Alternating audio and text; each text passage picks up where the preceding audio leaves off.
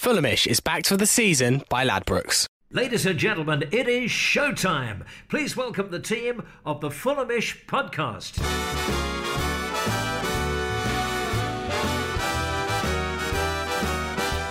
It's Fulhamish Extra.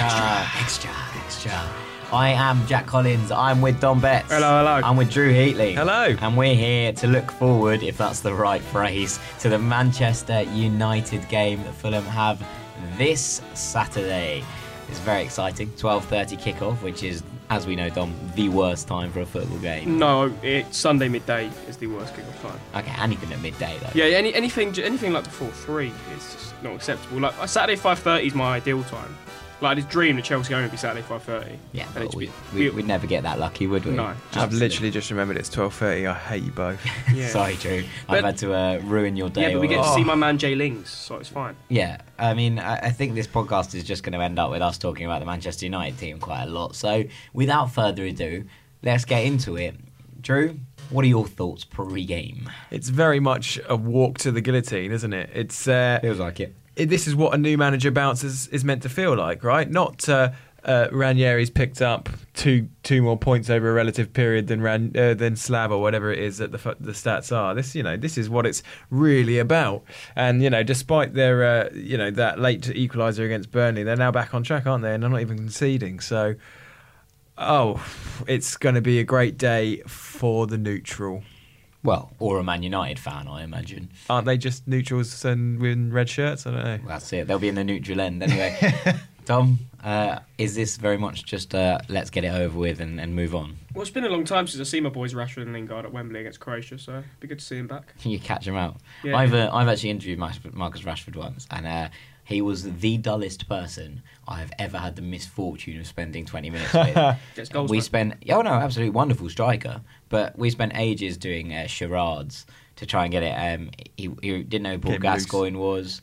It was a really difficult interview, and it was all we were doing was doing some stuff for like Instagram stories, being like, let's just do some fun tricks and some fun charades, and it was really stressful and unpleasant. So he's going to score a hat trick. Jay Lings is going to score a banger because he's the best midfielder in England. Is Dom rating Jesse Lingard so highly, like the biggest shock ever? I love Jesse Lingard. I'm amazed by this. He's phenomenal. I also love Jesse Lingard. Maybe not as a footballer, but just as a person, he's hilarious because he winds so many people up. Yeah, that's true. He is also a very good footballer. Oh yeah, no, that goal scored in the World Cup was an absolute banger. The thing is that on Sunday, Solskjaer made 4 changes to the lineup he's been playing with. They were a little bit lucky against Leicester in many ways, and it was a lovely goal from Rashford. But also, they survived a late onslaught, and after the Burnley game, there is a slight more air of vulnerability about this side than there was 3 weeks ago. There is, and there's a chink in the armour there that's to be got out, which is great. And we also know that those chinks were there at the beginning of the season with Mourinho. So, yeah, we thought that at the Old Trafford game as well, didn't we? But I guess it depends. It really depends on how we're set up on Saturday. I mean, if we're getting beaten 4-1 by the team that Mourinho was putting out, I don't know what we're going to expect now. Yes, we know their defence is pretty bad and can be got at, but I think they're a counter-attacking team, and the pace they've got is just going to go right through us. I mean, I just don't see how we're going to get anything from this game because I think people talk about managerials and systems and tactics, but I think one thing that Solskjaer's done is what I thought that Zidane did at Real Madrid is he's just released the shackles from the team and he's letting the players play. You've seen that in the way Paul Pogba's. I mean, that pass to Rashford's goal against Leicester was phenomenal. Great touch from Rashford and finish as well. So I think Paul Pogba, Rashford, Lingard, Martial, we've got to get through these players to get out of their defence, and then if it is a game we have to take chances. I've taken very well with one of the best keepers in the world, with David De Gea in goal. So it's one of those things where Ranieri's surely going to have looked at how we played on Saturday, and again how we played against Brighton. Like, is there any possibility that he's not going to play 5 at the back, that he's going to somehow come to his senses over the course of this? Well, it really, for me, is a chance for Ranieri to show how he plans to go about the rest of the season and how sort of... Right, so we're not expecting to get anything from this game, but what I want to see is some evidence that Claudio can learn from mistakes that have been made, that he is a competent manager and can give me any shred of hope whatsoever for the next 13, 12 games after this one. Okay, Dom, what would you go with as a starting 11? I think we know attack's the best form of defence for us. I don't care if we get in Paris. I want to see us go for it, to be honest. I don't see us trying to defend when we know Rashford, Martial, Lingard, Pogba will just tear us an absolute new one. So I would go to the team or the system we played pretty much against Brighton. I'd probably maybe more of a 4-3-3, but go with Rico in net. I think at right back, you might as well put me there because I'll be as good as what we've got. So I think it will just be Christie can they'll play there. I mean, I can't see him suddenly bringing Steven Sess at United at home live on TV. I think centre backs Maxime Le Marchand and Dennis Adoy. I'm not impressed with Ream. He's been dropped when we've been moved to a four-back system. I think Dennis Adoy and Maxime Le Marchand are more comfortable on the ball, got more pace about them. So it's going to be needed when you're playing against the likes of Marcus Rashford. Left back, presume Joe Bryan. I can't see anything else changing. Chambers holding the midfield. I want to see Seri and Kearney play together because we saw briefly against Brighton that they can play together on the same pitch. Yeah. I want to see them both in the midfield, and then I want to see Sessegnon on the left, Babel on the right, and Mitrovic through the middle. So that would be your only change from second half at Brighton. You'd have Sess instead of Vietto. Yeah. I thought Vietto did quite well against Brighton. Yeah, but I don't care for Vietto. He's a lone player. Okay. Right. If we're resigned to going down, we might as well start playing our own. Right. Yeah. True. I would say that's bang on, actually, to be fair, and obviously probably should point out Fossey Mensah can't play anyway, but I'd rather have somebody who has that work rate and that desire that Christie does for all of his faults. I'd rather have that on Saturday. And yeah, the one thing I really can't watch is poor old shattered PTSD-ridden Tim Ream against some of their attacking players. I just don't think I can cope with that. So yeah, let's give him a rest. And other than that, I'd say let's have that lineup. I think I'd go with what you've got, but I think I would play Vietto and bring Sess off the bench. I think he's been more effective this season when he has come off the bench. He sort of brings that injection of energy in the last 20 minutes, and we saw it, against Huddersfield. We saw it to a point against Brighton where he did really well when he came on at left back.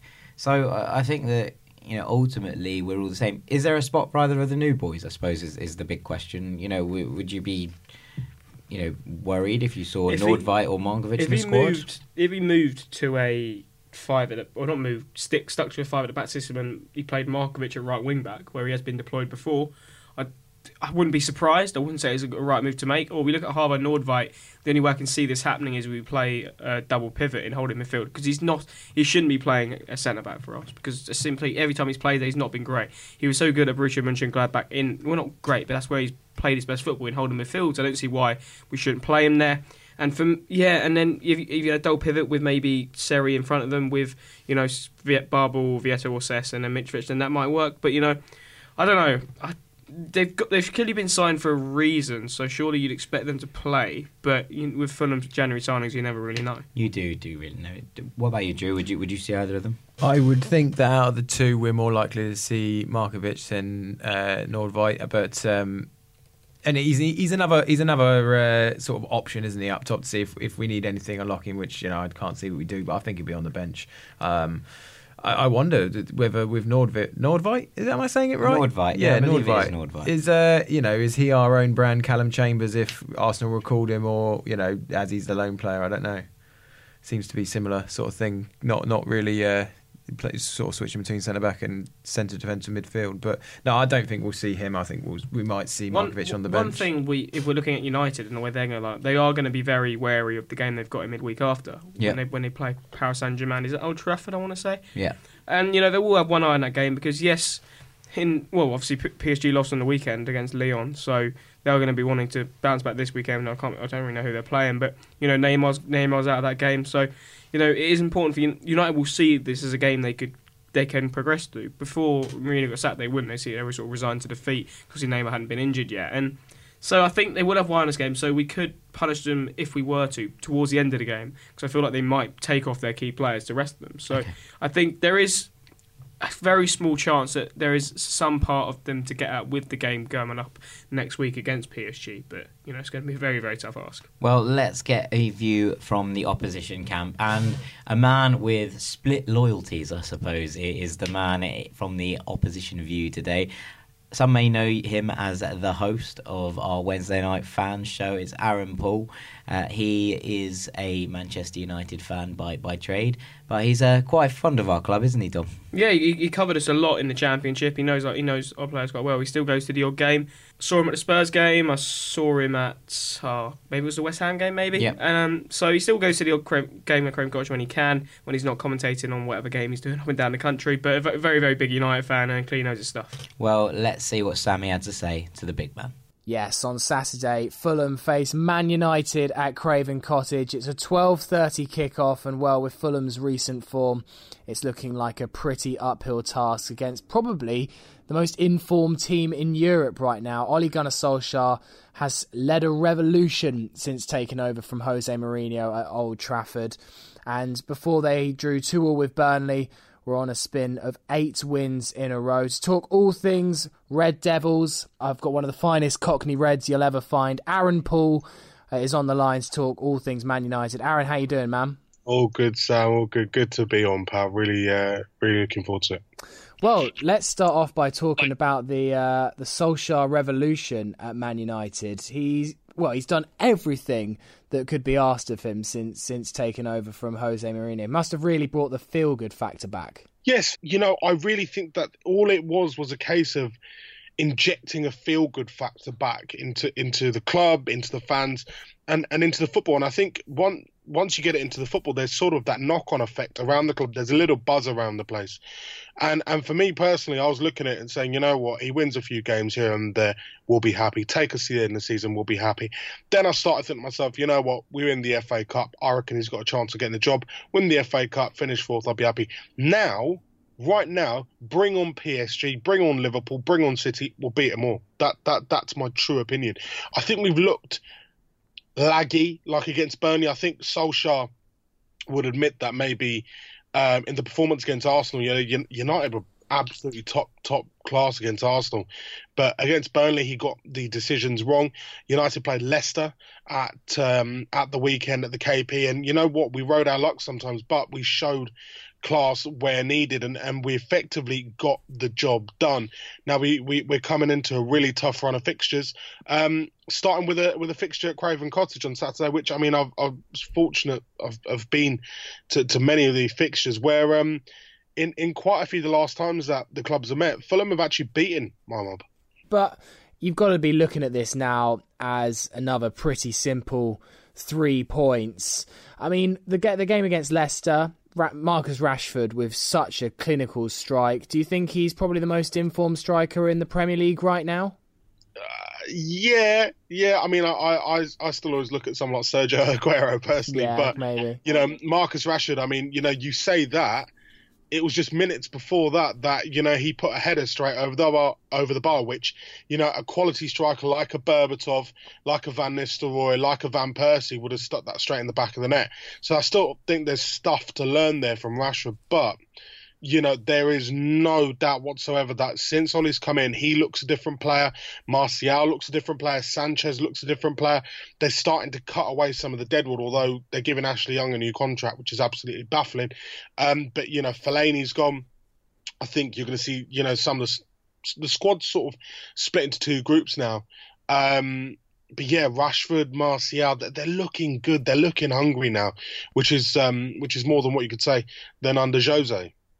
So what is the Ole Gunnar Solskjaer philosophy? Obviously, everyone knows he's come in and given them the so-called feel-good factor, but has he changed anything tactically from what Jose was doing? He seems to play this 4-2-2-2 system, and it allows Luke Shaw and Ashley Young to get up very, very high and give you your width. But does that mean sometimes you can be a little bit exposed if Shaw and Young get caught a bit too high up the pitch?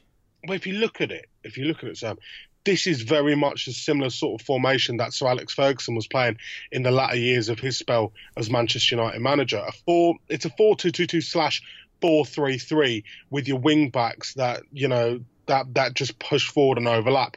And obviously back in that day, we had the likes of Evra on one side and Rafael da Silva on the other. And you had Vidic and Ferdinand in the middle, and you felt so confident that nothing was going to go in. But now, looking at people like your Lindelofs and your Bailly's, there is real concern over the United backline. However, saying that, since Ole's come in, Lindelof has been possibly our most improved player. Bailly looks half decent. Don't remember, we haven't seen Marcos Rojo, but you're looking at players now who actually seem confident, playing in the United back line. Your Phil Joneses, your Chris Smallings. Before I'd see Phil Jones's name on the team sheet and my insides would be crying. But right now I feel kind of calm watching them play in the United shirt. It's good to see Luke Shaw back as well. Really, really good to see Luke Shaw back. This is a man, at £30 million was I think he was Britain's most expensive teenager or teenage defender, or one of these, records that's invented these days. But he really hasn't lived up to his potential. He did somewhat under Louis van Gaal, or I think it was. No, in fact, it was in the first season under Jose Mourinho. Then he broke his leg against PSV. But you're seeing his emergence. But I think we're taking a lot of the values and a lot from the ethos of the Sir Alex Ferguson era here. A lot of it is a case of pass the ball move, simple stuff that you and I were taught in school, by PE teachers in ridiculously short shorts. Go, pass the ball, move, look for someone else. And United seem to be doing that now. They seem to be attacking without fear of what's going on behind them. We've seen Paul Pogba unshackled of the fact that, Nemanja Matic has become sort of like a bit of a wall. And you've got Ander Herrera, who, can I just say, I actually love. I have a little thing for him, a little man crush on Ander Herrera, biting into the midfield and just adding something else that we've been missing for a while. He looks like a rejuvenated player, and of course Paul Pogba looks like a rejuvenated player. So on a whole, you look at it, 4-2-2-2, 4-3-3. We're playing very much in that old school Sir Alex mould, where the defence will push up, let the midfield do the work, and the front three are sort of a detached unit completely. They are the ones who just drive at a defence. And if I was a Fulham fullback, this weekend, I'll be ever so slightly concerned. Well, I think if I was any Fulham fullback at the moment, I'd be concerned no matter the opposition, let alone Man United coming into town. Is there a sense, though, that in the last 4 league games, kind of leave out the Arsenal game in the FA Cup, because I thought Man United were brilliant in that from start to finish, but you look at Spurs, and Spurs had so many chances, and De Gea had an absolute worldie. Against Brighton, you were competent in the first half, but Brighton definitely pushed you quite a lot in the second. I felt like you were a bit fortunate to come away with the 3 points. Then there was the game against Burnley. You did great to, level that so late on. But Burnley, not a particularly prolific team, caused you quite a few problems. And then against Leicester, had Vardy maybe taken a chance or two, had maybe Maddison been a tad less wasteful, you might not have got 3 points there. Is there an argument that Man United have been getting a little bit lucky of late, and maybe in one of the few upcoming games, your luck might run out? I'm clutching at straws here because I don't think Fulham's the team to actually punish you in that way. But certainly as a United fan, there must be a small feeling that at some point soon, this great run's going to come to an end because we're pushing our luck a tad. Yes and no. And how I look at it is, Sam, is simply... Spurs would have battered us last season. Brighton beat us last season. Burnley didn't beat us last season, but we showed the strength to go and go 2 goals down inside, what was it, 82 minutes or 83 minutes, and go and recover that game. And Leicester, Man United, this is the former champions of England. Don't get me wrong, they're not as strong as they once were, but again, we dropped points there last year. We drew 2-2 there last year, so we're actually picking up points on last season, a season we finished second in. Now, a lot of people have said, yeah, they look a bit different, but with all due respect, again, we're looking at a side that is very heavily influenced by Sir Alex Ferguson, and I don't think the players of a similar sort of quality as Sir Alex Ferguson had. If you look at the whole of the back line, you look at the back line now where you've got sort of a young Bailly, young Lindelof, Jones and Shaw, and back then when you had like a Rafael, Evra, Vidic and Ferdinand, you've got players not of the same sort of quality as the Sir Alex Ferguson era, but trying to play in that same sort of mould and understanding. And well, United fans have to understand that if we're going to be conceding chances, we're going to be conceding chances. But we have something else now. We have this little bit of sort of a metal about us where we can go on and we can grind out results. We ground out a result against Spurs. Let's be fair. United played very well for the first 45 minutes. For the second 45, we hung on like it was a force 9 gale, and we hung on. And credit to United, we actually got the 3 points against Brighton. Again, it just seemed like, we went 2 goals up. Gross gets what is a very, I'm going to use a very millennial word now, a very booky goal. It was the most bookiest of booky goals, where he slid in and managed to get it off of a sort of a ricochet off of the crossbar. But again, we've seen it out just about. Burnley was Burnley, and Leicester, I think United were very, very professional. It was very much a tough Premier League away day. I just think we're seeing traits of an Alex Ferguson side. We're seeing traits of something that Ole Gunnar Solskjaer has learnt from. Games in the past where, you would have had people like your Coventrys and your, not your Leeds, but your Leicesters, your Coventrys, your Spurs of old, your old Southamptons coming to Old Trafford, or you're going to the Dell, you're going to White Hart Lane or something like that, and you've got to put in a shift, and you're not necessarily going to walk away with a 5-goal cushion or something. You've got to work hard at it, and I really like the fact that we're grinding things out now, because under Jose, I'll tell you something, Spurs would have battered us under Jose because there was no belief in the team. There was no belief in the team. Now you feel there's a belief in the team. Spurs would have beaten us. I dare say we would have picked up a point against Brighton. Arsenal would have beaten us. Burnley, who knows? And Leicester, I just feel that, we could have been beaten again there. So, yeah, I'm pleased. I'm pleased. Now, you were kind enough when you said that Man United have got a tough list of fixtures coming up. You've got Paris Saint-Germain, Chelsea and Liverpool all coming up, but you did utter Fulham into that breath, which I think is very generous, Aaron. Do you think there's any chance, and you do see a lot of Fulham, so I think you're well placed, more than most of our opposition fans, to answer this, is there any chance of Fulham mustering a resistance against this rampant United on Saturday? Because personally, my belief's gone straight out the window. Oh, this is so hard. A Fulham under Slavisa Jokanovic would have. And I had a lot of love for the big man, but I just don't know how I feel about this Fulham team under Claudio Ranieri.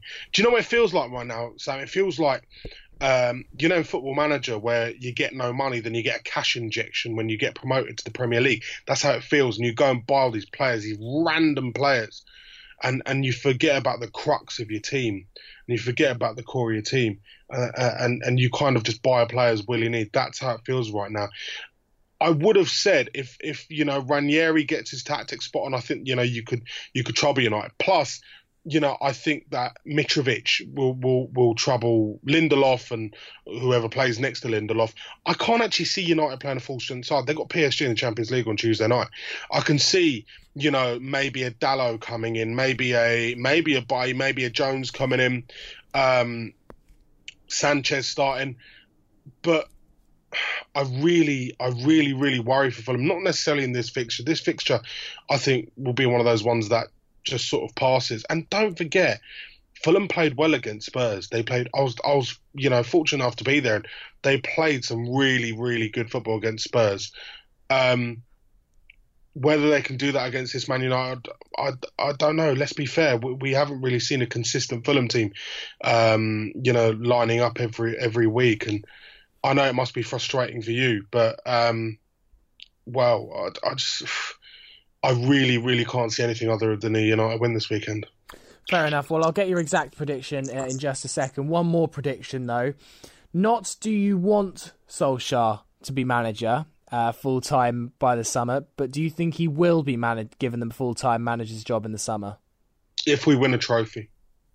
I really think it's a case of if we win the FA Cup, then Woodward's hand is completely tied. He's got no other option than to give to Solskjaer. I think if we win a trophy, I think if we finish fourth, I think he will. But Solskjaer himself has come out and said we're in it for trophies. Don't get me wrong, I love Maurizio Pochettino and I'm desperate to see him at United. But when you think about it, Solskjaer has banded together with Mike Phelan and Michael Carrick, and Mike Phelan was one of the integral cogs of the Sir Alex Ferguson wheel. And he was, removed from his position when David Moyes was brought in. Are we going to see another, point where Mauricio Pochettino brings his staff in and it all sort of goes to pot?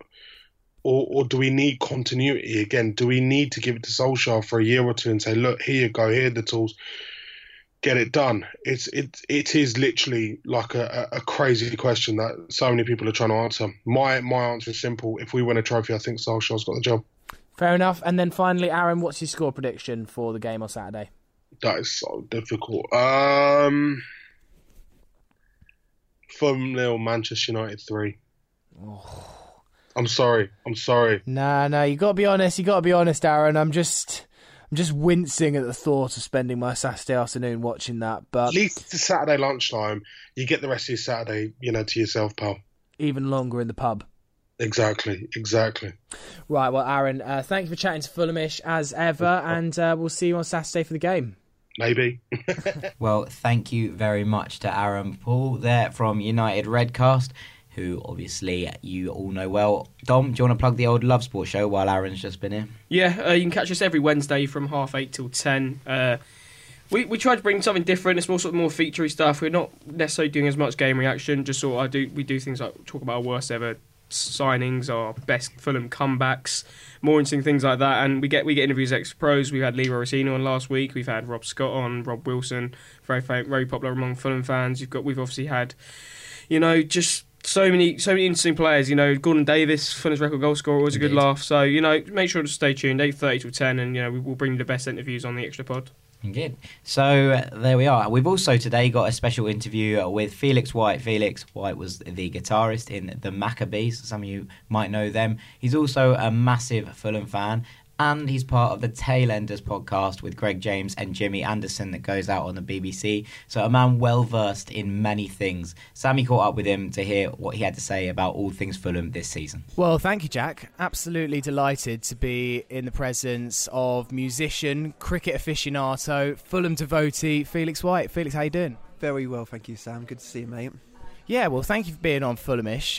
You said to me just before we started that you've become a little bit of a listener to Fulhamish in recent months. While you've struggled to keep up with the club, so Fulhamish has been keeping you company. Yeah, you know what? I've had a couple of years where, most people will know supporting any football club is a bit like this, but you have about 5 or 6 years where you're intensely into it, going to all your away games, home games, and then you have a few years in your life where, for whatever reason, you sort of drift away from it. And I've kind of had that a couple of years where I haven't been able to get to the cottage, but amongst all the sort of drama and stuff that's happened this year, I have started listening to you guys, and I found it a really nice connection to the club that I'm able to make it. So it's been really interesting the last few weeks seeing how it's developed, isn't it?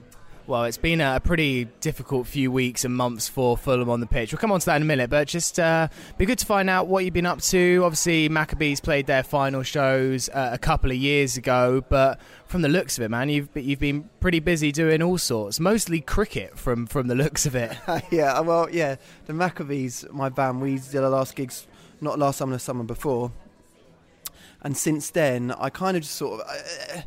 I've been in a band for my entire life since I was 17, as well as coming to Craven Cottage. Essentially the only things I did with my life up to that point. And so when it stopped, I kind of decided I was just going to chase down all these other things. So I'm writing a book for Jimmy Anderson, who's the England bowler at the moment. I do a podcast with him and Greg James at BBC around the corner called Tailenders. I'm making music, a soundtrack, all kinds of things. I've got a record label called Yala. So it's been a pretty intense and steep learning curve on all those things in the last 2 years. Hence, I haven't been at Fulham as much as I'd like to, really. And tell us about what it was like playing those farewell shows for the Maccabees. Obviously, it's just been part of your life pretty much as probably as far back as you can remember. You were obviously in the band with your brother. It must have been so emotional doing those final shows. Yeah, man. We were... So I think it was 15 years total we were together from the first time we got together, and so had been friends from being kids, as you say, my brother as well. So it was a very big thing, man. It definitely took a few months after those Ali Pali shows to kind of just sort of come above surface level again, because it was super intense, and it was a very definite end of a chapter, one part of my life. Actually, not dissimilar. It made me think a lot about cricketers and footballers. A lot of Fulham players. I spoke to Matt Lawrence about it, who used to play right back for us in the mid-90s.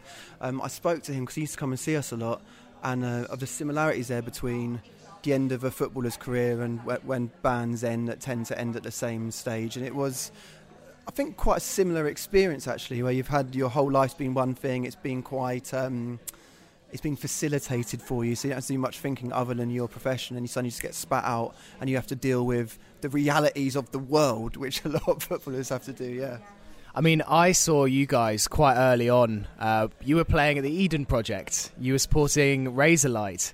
And I just remember absolutely loving it back then. And so many of my friends used to listen to the Maccabees. You were a real soundtrack of lots of me and my friends' generation. I mean, it must be pretty cool looking back and seeing what you guys achieved now. You've had a couple of years away from it as such. That's exactly right, man. It was, I remember the Eden Project gig really well, actually. But I feel so proud of what we did, really. You realise when you're outside of it how many things have to go right to do that, and that you need to have the exact coincidental chemistry of people to make that happen in that space of time. So, yeah, I feel super proud of it. And you know what? Also, secretly, quite pleased often that I'm not waking up on a bus in Birmingham at like 4 a.m. these days, to be honest. Yeah, it must have been a pretty hard lifestyle at times. Speaking of other difficult lifestyles, let's come on to Fulham. How did it come about that you were a Fulham fan? Is it in the family? Were you taken to a game? Your brother, of course, was also in the Maccabees. Is he a big fan, or is it more your passion? Yeah, so I think quite a lot of Fulham players, Fulham fans, will be similar to me, maybe of this generation. But my dad wasn't into football. And I'd started playing and been super into it about 10, 11, and I was pestering him for somewhere to go, to go and watch football. And I think he felt like, Fulham will be a safe place for him to go every Saturday, so maybe I should take him there as the introduction. So it was actually Mickey Adams was in charge. It was just before the takeover, 96, and he took me down. We got the train, walked from Putney Station, did that walk over the bridge, watched it in the Riverside stand, left, and when we got home he said, look, if you want to do that, I'll give you tenner on Saturday, and you can. So I kind of picked up a couple of mates that lived in Putney, and then we just kind of made it our thing. So it wasn't any kind of familial connection to anything, but since then my brothers and my dad and all kind of extended Maccabees, all extended friendship, have a deep affinity for Fulham, really. And that's always been because it's the kind of place that you, as I'm sure you'll be aware, you can just take people and they'll be like, oh yeah, this is a bit of me. Oh, do you know what I mean? So that's how it started. So it all started pretty well then as a Fulham fan. If you started supporting during Mickey Adams and then he had all of those promotion years, which of those were your favourite? Because there is the one up to Division 1 where we set that amazing points total, but also that season when we got into the Premiership under Tigana as well, when we won at Blackburn and it was all sealed against Sheffield Wednesday, was also pretty memorable. That's very much an upward trajectory of Fulham as soon as you started supporting them. Yeah, it was. And I still regret that I didn't see Roddy McAree score that goal as well. Or Sean Davis. I don't think I saw that goal as well, weirdly. You're right, it was quite a giddy upward curve at time, and it was the kind of thing that I remember witnessing it in the older generations who were quite emotional about it, where we got promoted to the Championship and then the Prem, realising what a big deal it was. But to me, obviously having been too young to live through the 80s and Gordon Davies and all that kind of thing, I maybe didn't quite appreciate as much as I would have done now. But we played some liquid football in those years, man. To Ghana's side, I mean, I've even got quite a lot of fondness for the Bracewell year in the Championship, where we played sideways and backwards football for a season, and we finished probably like 14th or something. Because I remember being quite proud of being like, oh yeah, this is what it must have been like a little bit through the early part of the 90s, with everyone complaining about that side. There's some amazing memories, man. I used to walk around with that yellow away kit, the one that we beat Villa in, Demon Internet, and Hayward scored that goal, and I used to have Morgan and Foran on the back of it.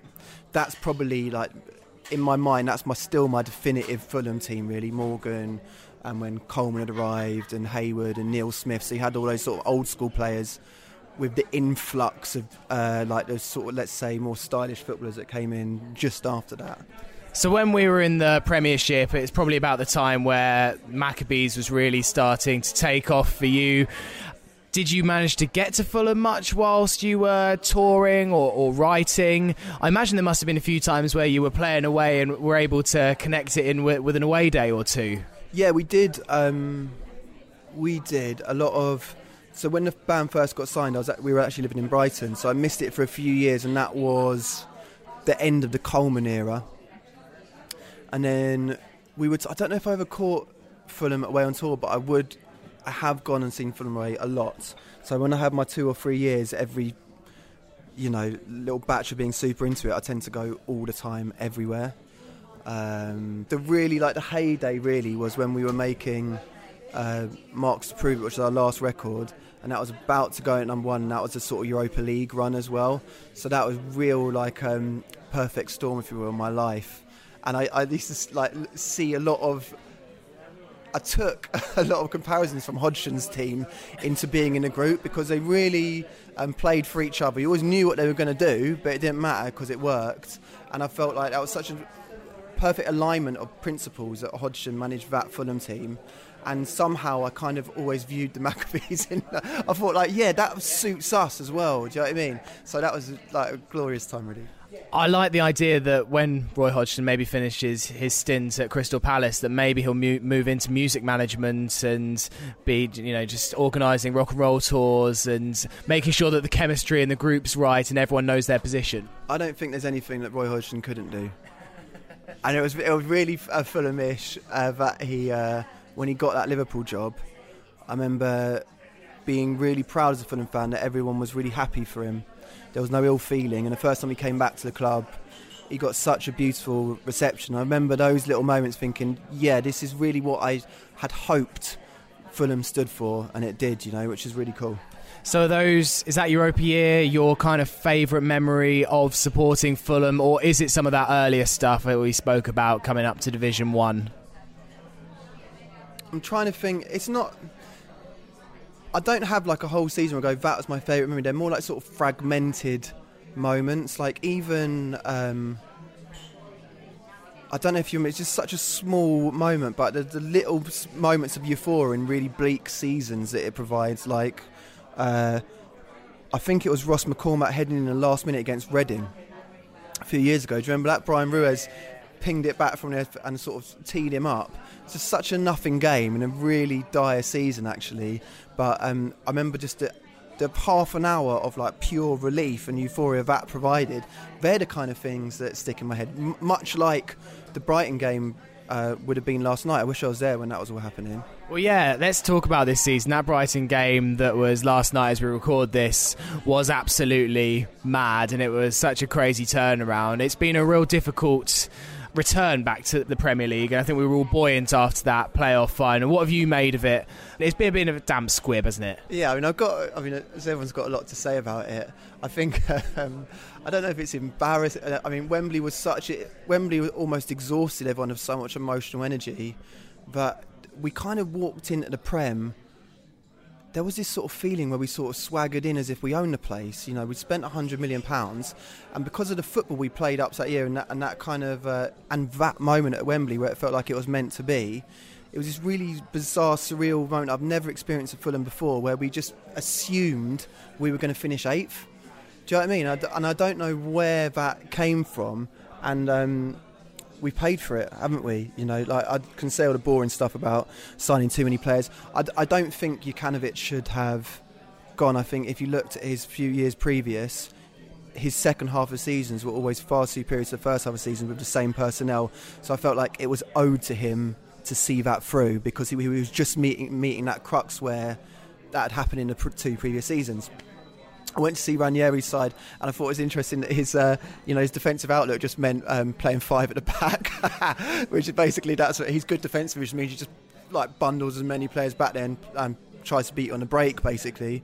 But having said that, that might be the start. That might be our Man City moment, mightn't it? That might be our camera moment. Well, yeah, I noticed that you retweeted Eric Nevland's tweet last night, and he said, "Is it 2008 all over again?" And there does feel like a similarity. There's something about a spurring comeback like that just rallies the troops and gives you confidence as a fan, even if maybe by the time we've played Palace, it's all futile. But yeah, it was an amazing one last night. It's just looking at it.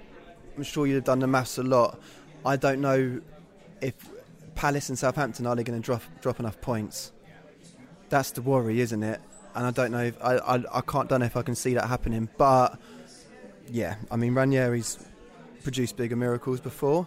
I think when I've seen him a couple of times he's been in charge, I think he definitely is a presence, and he surprised me actually how animated he is and engaged he is in the touchline. So he is definitely sort of, I mean, you don't want to go back in that dressing room having not given 100%, and I think that might be something, but we'll wait and see. So moving away from Fulham, your other big sporting love is cricket.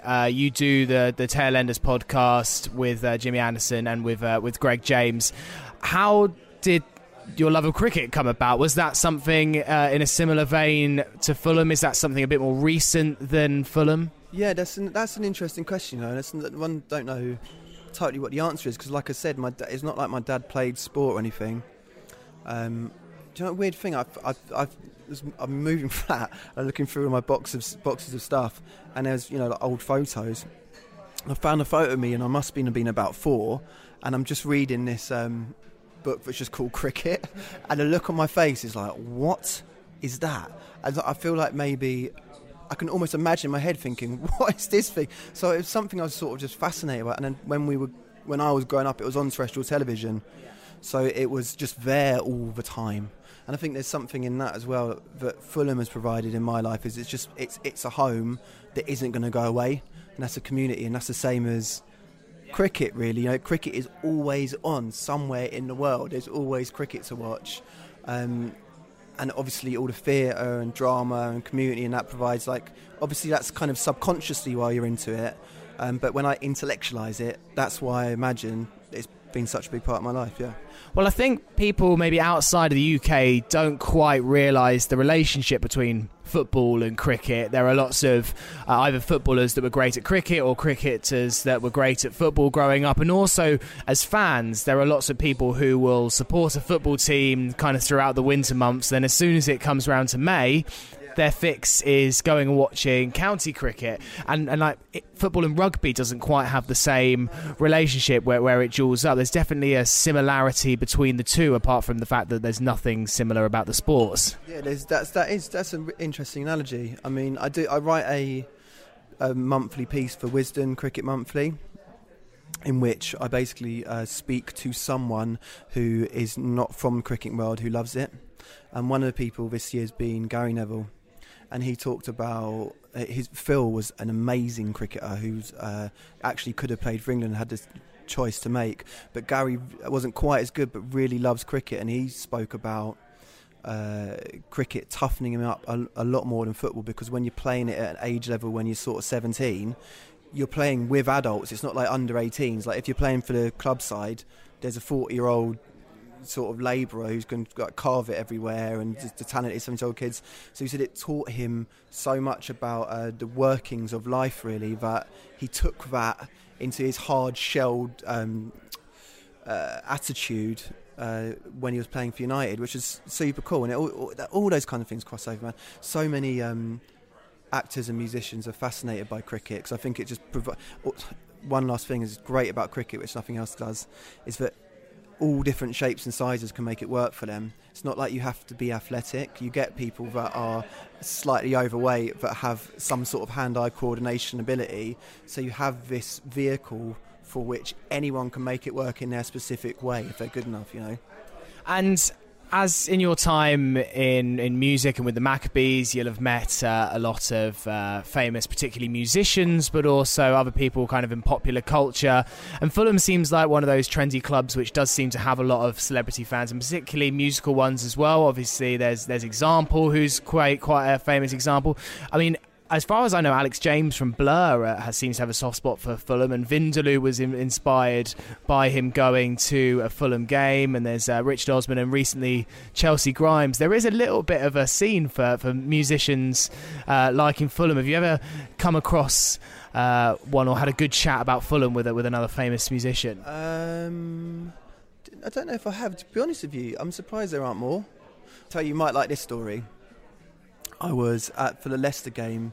Alistair McIntosh, like really sweet man, he texted me and said, "Do you want to sit in the sort of chairman's bit for the game?" I was like, "Do I? Yes." So like me and a mate went there, and obviously that was a huge game, the biggest game in the cottage for a long time, wasn't it? When we were 1-0 down and we won. You mean the playoff final last year? The playoff semi-final. Yeah. Well, we were 1-0 down from the or 2-1 anyway. So we went through, but at half time we were still losing, I think, on aggregate. Now, if you go down from the chairman's box where the seats are, there's a as you come down from the seats away from the pitch, there's a door to your left and there's a door to your right. And I'd sort of not been paying attention because I was like, oh my God, it's Tony Gale over there, and you know whoever it was, George Cohen, sort of thing. So I'm just sort of Fulham hero spotting, and I hadn't seen the room that everyone went into, so I went immediate right and immediate left. When I went into that room, the space isn't much bigger than where we are now, like where these sofas. The only people in that room are Alistair McIntosh, Tony Khan and Shahid Khan. And Alistair McIntosh knowing me, he goes, "Oh, Felix," like just trying to be polite, went, "Do you want a drink?" And in my head, I hadn't put the dots together. I was like, "Yeah, go on then, I'll have a tea." So he goes, "Oh, okay, can we get Felix a tea?" And I'm thinking, oh, you know, Simon Morgan, everyone's going to be in here in a second. It's just weird. Like, I've just got this opportune moment. Anyway, so tea gets made. And in his biggest moment, where obviously it's hundreds of millions of pounds these people put in the club, I'm going to them, I think we should just go long from now. I think panic football early doors. And until like I'm halfway through my tea, and I started to realise like I'm definitely not meant to be in here. And bless him, he didn't tell me to leave, but you know the eyes when you go, "Who's all right now?" But he wasn't saying it because so I just like, I was like, I'm definitely in the wrong room, and went out. And then in the other room, it was just crammed full of all the Fulham legends, but none of them were even allowed in there. So I like to think I played a small part in that playoff victory. I imagine there's several thousand Fulham fans listening now who would love an opportunity to be in a room solo with Alistair McIntosh and Shahid Khan and Tony Khan. So fortunately at that time, though, things were going quite swimmingly, so there wasn't too much negative you could say. They were very happy times. And you know what? It's just difficult. We're back in the Prem. It's a really tough league.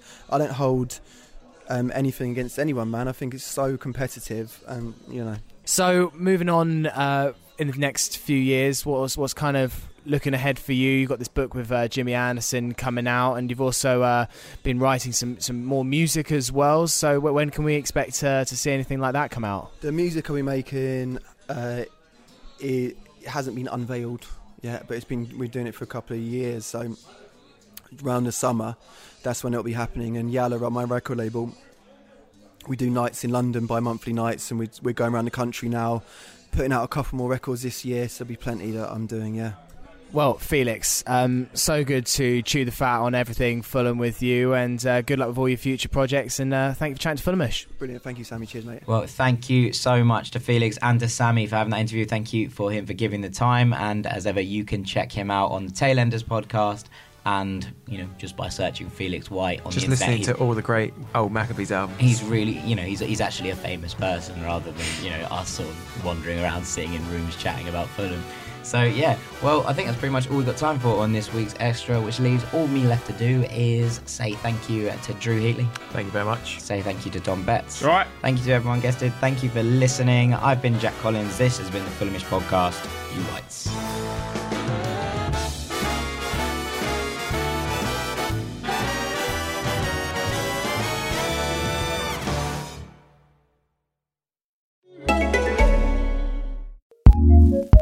Acast powers some of the world's best podcasts. Here's a show we recommend.